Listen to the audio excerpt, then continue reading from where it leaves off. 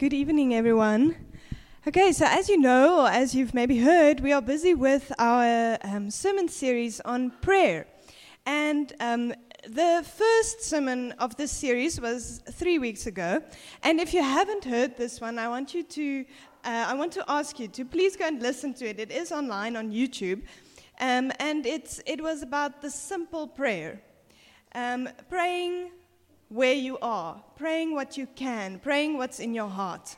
And that is a very important place to start with prayer, because if you don't start there, all of these other sermons and topics and types of prayer will feel like a format that you should follow, or it will feel like rules that you have to follow. And that's not the idea. The idea is to firstly pray honestly. Okay, so that was the first sermon. Then we looked at adoration. If we think of the Lord's Prayer, Our Father who art in heaven, hallowed be thy name. That's the first thing that the Lord Jesus teaches us to pray, is to hallow God's name, to make God holy in our lives. Then we talked about contemplative prayer last week. Vera led us in that talk. And that is, in a sense, a bit of a different topic, because in my mind, it's not about the content of your prayer. It's more about the way you pray, where you meditate on God's words, or on a prayer, or on a story or an image or whatever. So that was last week. And now this week, we are speaking about intercession. So, now, simply put, you said it, intercession is praying for others. Intercession is standing in that gap, praying on behalf of those who maybe don't pray because they don't believe, or maybe can't pray because they are ill, or maybe coming alongside those who are already praying and strengthening their prayers, echoing their prayers before God. Now, I'd like to tell you a story. And the sound suddenly became very atmospheric. A story about a mother, a single mother in a northern African town who had a baby boy. And she prayed for this baby boy every evening with her hand on his forehead, and she prayed for his soul and for his salvation and his future. And this baby boy grew up to be a drunk, womanizing philosopher who hated the scriptures and the Christian faith. And when this boy was 19 years old, she had a dream. And she believed in this dream that God was promising to answer her prayers that she's been praying for the past 19 years. And she was very excited about this. But a year passed, and nothing changed, and another year passed, and another year passed, and nothing changed in his life. And she kept on praying more intensely for him and wrestling with God. God, why are you not fulfilling your promise? I believe you told me this thing in this dream. And 9 years after she had this dream, he told her he wants to go to Rome. And Rome was known for its godlessness. And she was very negative about this prospect of him going to Rome, and she also prayed fervently that he would not go, but he did.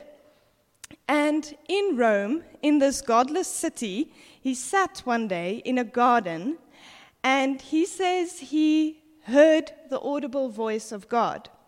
And this was an experience that he could not deny. And at once he went to the scriptures that he came to despise, and he looked in it, and he discovered, and he read, and then and there he devoted his life to Christ. Now, this man was St. Augustine, one of the greatest theologians of all time, living in the 300s, and also one of the fathers of the early church. And that's his story. That's how he came to faith. Now, another name in our South African church history context that stands out to me when I think about intercession is Andrew Murray and the Murray family.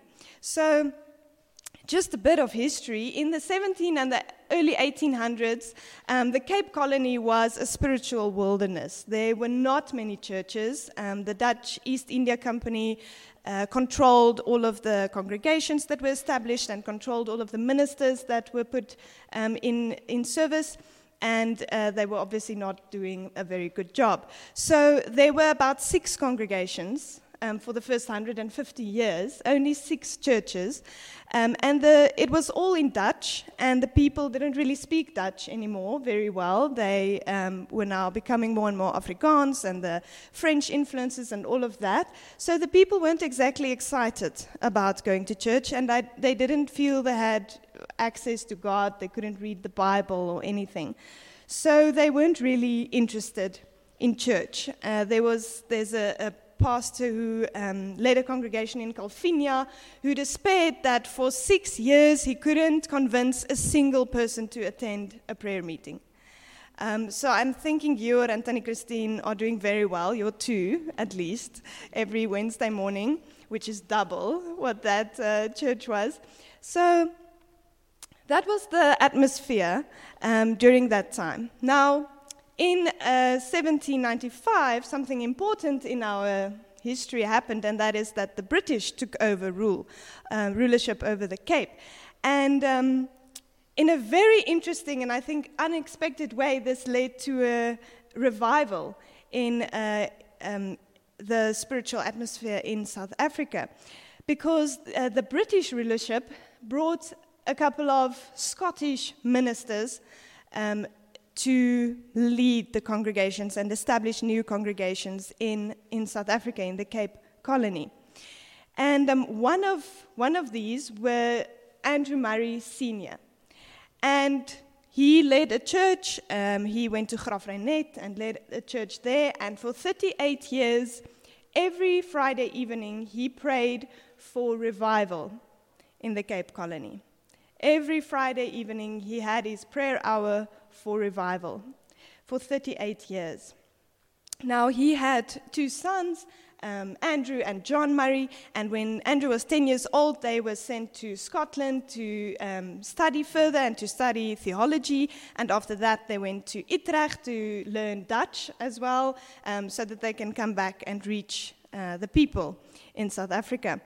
And when they returned, Andrew Murray was 20 years old, which was 2 years too young to be a minister. So they sent him to the mission field. They sent him as an evangelist to the Boers in the Free State and the Transvaal. And for 11 years, he served among these people, really getting to know Afrikaans and the people and the relationships and all of that. And then later on, he was appointed at the congregation in Worcester. And in 1859, 3 pastors, 3 of them published a challenge to ministers throughout the country to preach a series of sermons on the character of God, the role of the Holy Spirit, and the need for both corporate and private prayer for the outpouring of the Spirit. And this is how what their challenge was. They said, an awakening can occur through the abundant outpouring of the Holy Spirit, and that the gift of the Holy Spirit is promised in answer to prayer is a truth that is clearly taught in Scripture.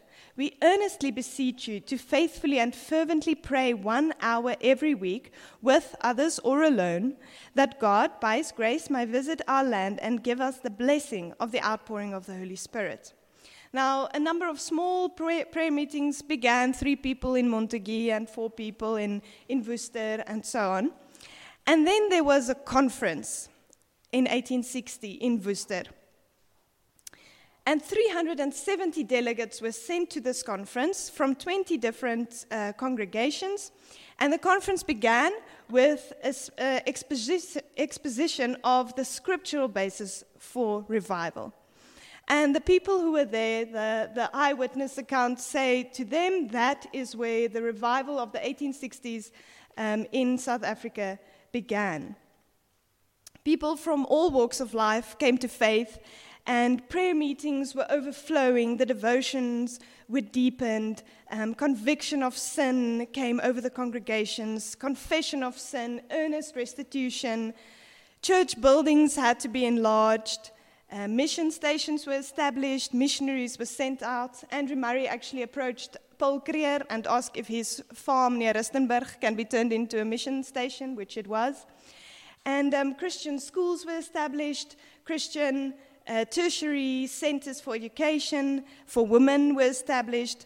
Many things flowed from this, from this prayer, from this revival, from this conference that happened. There was a Christian newspaper that declared the whole society has been changed. Yes, literally turned upside down. In Grafreinet, they say there was a prayer meeting that started after the Sunday service, and the people were so powerfully aware of the Spirit's presence that they stayed until Tuesday midday before leaving church. They prayed all the way from Sunday to Tuesday. Now, this person who was a central figure because of his prayers, Andrew Murray, is the author of 200 books and booklets. Some of it he wrote in English, some of it in Dutch. It has been translated into many languages. It has been in print for over 100 years. Andrew Murray and the rest of the Murray family were the movers behind many of these things that we're seeing, and they were absolutely rooted in prayer. Someone recalled walking one day with Andrew Murray down the street, and for a moment Murray stopped, and the person asked him, "Are you okay? Is everything fine?" And he said, "Yes, I just lost the presence of God for a moment." That is how in prayer, continuously in prayer, he was. Now, Murray's challenge in one of his books is live in the bold and holy confidence that God is able to bless his church through you. God is really only waiting for prayer in order to give the blessing. Now, would you be so bold as to say something like that? Would you be so bold as to say that history belongs to the intercessors? There are people sitting in this room who have prayed for things, and their prayers were answered. And there are people sitting in this room who prayed for things whose prayers were not answered. They did not get healed. The person weren't healed. The person still died. Or they didn't get the job and they remain unemployed. Or they prayed for someone's soul, but the person still despises God and mocks Christianity. So what do we do or say about this difficult point that we are in, this balance that we are trying to keep, to have our sanity? The thing is that unanswered prayers often make us pray the safest kind of prayers, the ones that are so passive and vague that we wouldn't even know if God answered them or not. This is not in line with how Jesus commands us to pray. We see in many places, in all four of the Gospels, where he tells us to pray boldly. I'm going to read two verses. One is in John 14, verse 13 to 14. Jesus says, "And I will do whatever you ask in my name, so that the Father may be glorified in the Son. You may ask me for anything in my name, and I will do it." And then one chapter later, in John 15, verse 7, he says, "If you remain in me, and my words remain in you, ask whatever you wish, and it will be done for you." If we really took Jesus' words seriously, we would have a hard time stopping each other to pray. So why don't we pray fervently for each other? For the world, for healing, for revival, for conversion, for a God-fearing government, for ESCOM, for earphones, for joy, for peace. Why don't we pray fervently for these things? take a moment and think of your prayers of the past week. Let's say God answered each and every one of your prayers that you prayed the past week. How different would your life look? How different would your week have been? Now, with the exception of one or two very bold and naive people, the answer is not very different.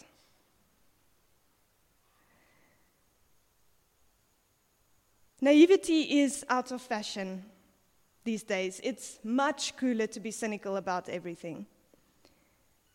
But there isn't much space for cynicism in the prayers of a righteous person. If you are cynical, and I understand why people get cynical in prayers, if you are cynical, then at least pray like the father of the demon-possessed boy that we read of in Mark 9. Jesus was asked to heal the boy, and the father told Jesus, "If you can do anything, have compassion on us and help us." And Jesus answered, "If I can, are you kidding me? If I can do anything, all things are possible for one who believes."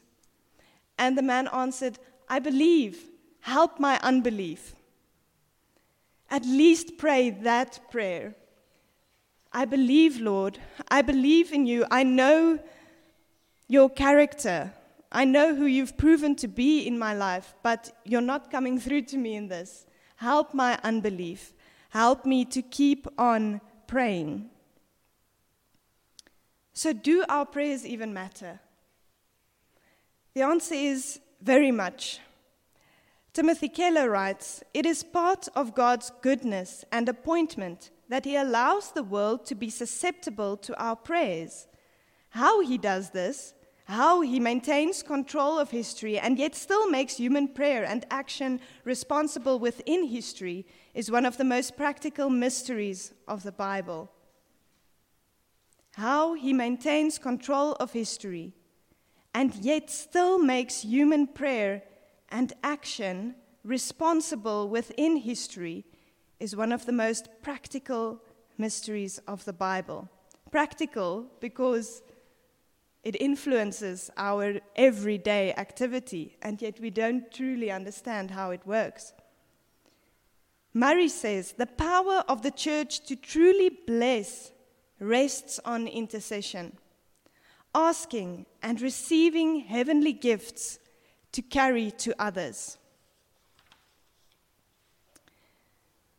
Murray goes on to say there can be an earnest Christian life, an honest Christian, in which there is prayer enough to keep us from backsliding. He calls this a defensive prayer. We maintain our position without much growth in spirituality or Christ-likeness.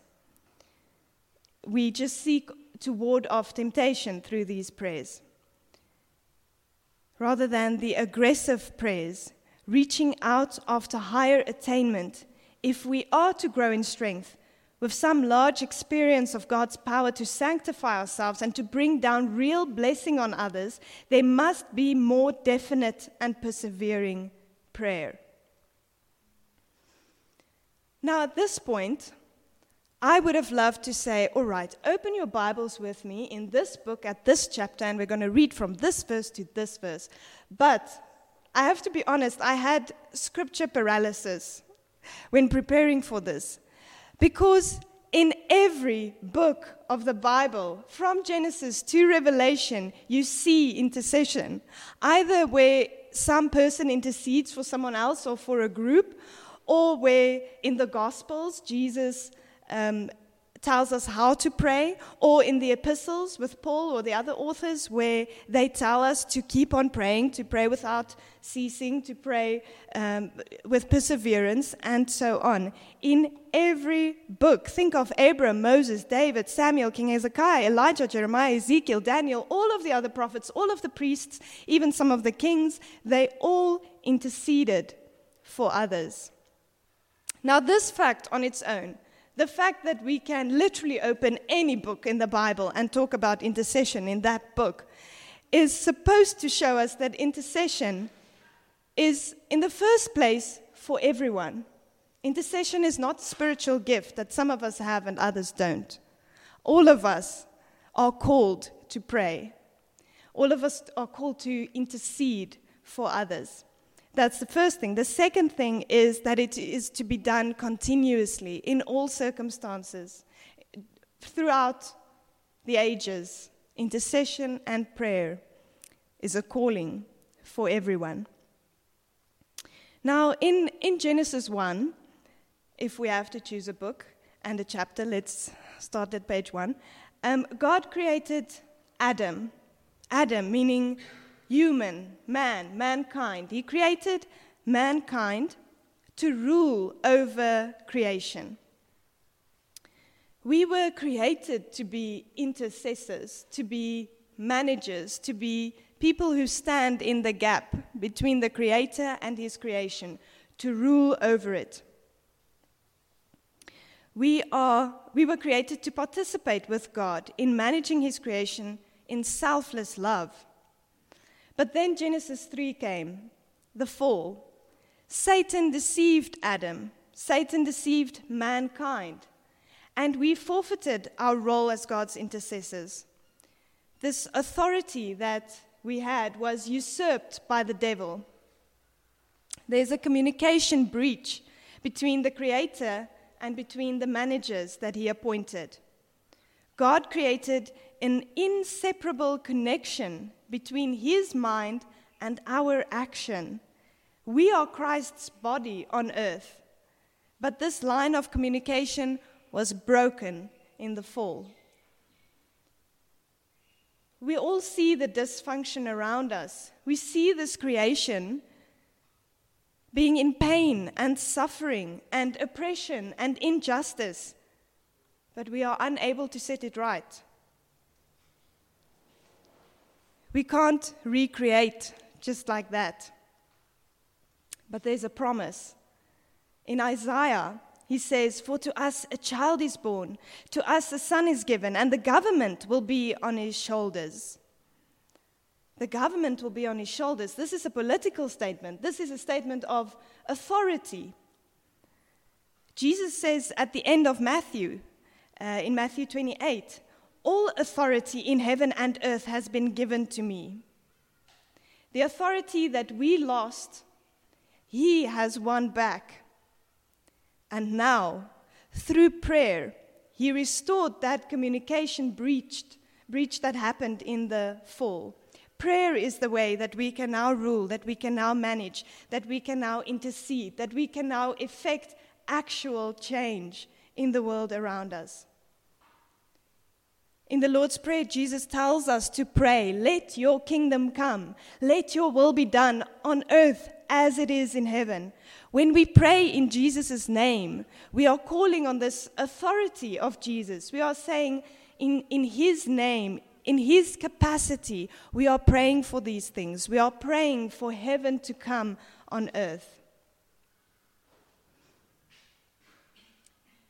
We intercede, we pray before Jesus. And then Romans 8 tells us in verse 26, "Likewise, the Spirit helps us in our weakness.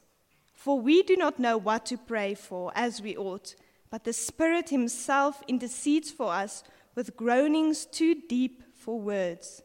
And He who searches hearts knows what is the mind of the Spirit, because the Spirit intercedes for the saints according to the will of God." And a few verses on, it says, "Christ Jesus is the one who died, more than that, who was raised, who is at the right hand of God, who indeed is interceding for us." Let's read it again. "Likewise, the Spirit helps us in our weakness. We do not know what to pray for as we ought, but the Spirit Himself intercedes for us with groanings too deep for words." Christ Jesus is the one who died. More than that, was raised and won the victory in being risen. And He is now at the right hand of God, interceding for us. We see what is going on in the world around us, and we intercede on behalf of the world.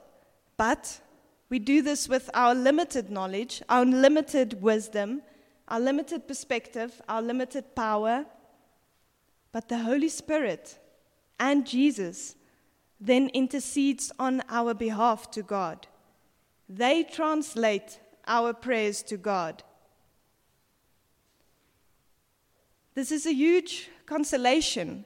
It means even if we don't know if our prayers are the right prayers, pray them, because Jesus are translating them into the right prayers to God. Pray them because the Spirit is interceding on our behalf. We are co-heirs with Christ. We are, in that sense, the manager of the heavenly resources. What are we as a church doing with all this authority? With these resources we have at hand, with this capacity we have to bless, to pray, to intercede for the world, what are we doing with this authority? Intercession is a profound act of love. Do you care enough to pray diligently, to intercede fervently? Richard Foster writes, if we truly love people, we will desire for them far more than it is within our power to give them, and this will lead us to prayer. Intercession is a way of loving others. Intercessory prayer is selfless prayer, even self-giving prayer. In the ongoing work of the kingdom of God, nothing is more important than intercessory prayer. It is through intercession that God's kingdom is coming, that His will is done on earth as it is in heaven.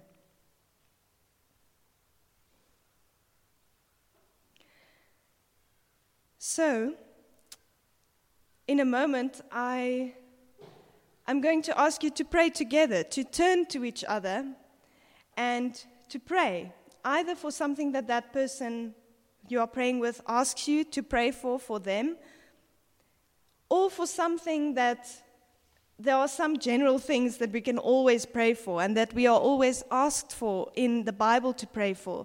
These are, for example, the government, or those who rule over us, the evangelists, those who are bringing the word to people who haven't heard, the church, our friends, our fellow countrymen, the sick, enemies, those who are persecuted, those who persecute us, those who fail us. For all people, we can intercede. We are a community. We come together on a Sunday as a family of brothers and sisters in Christ. We must carry each other in prayer. It is our duty and our privilege to do this.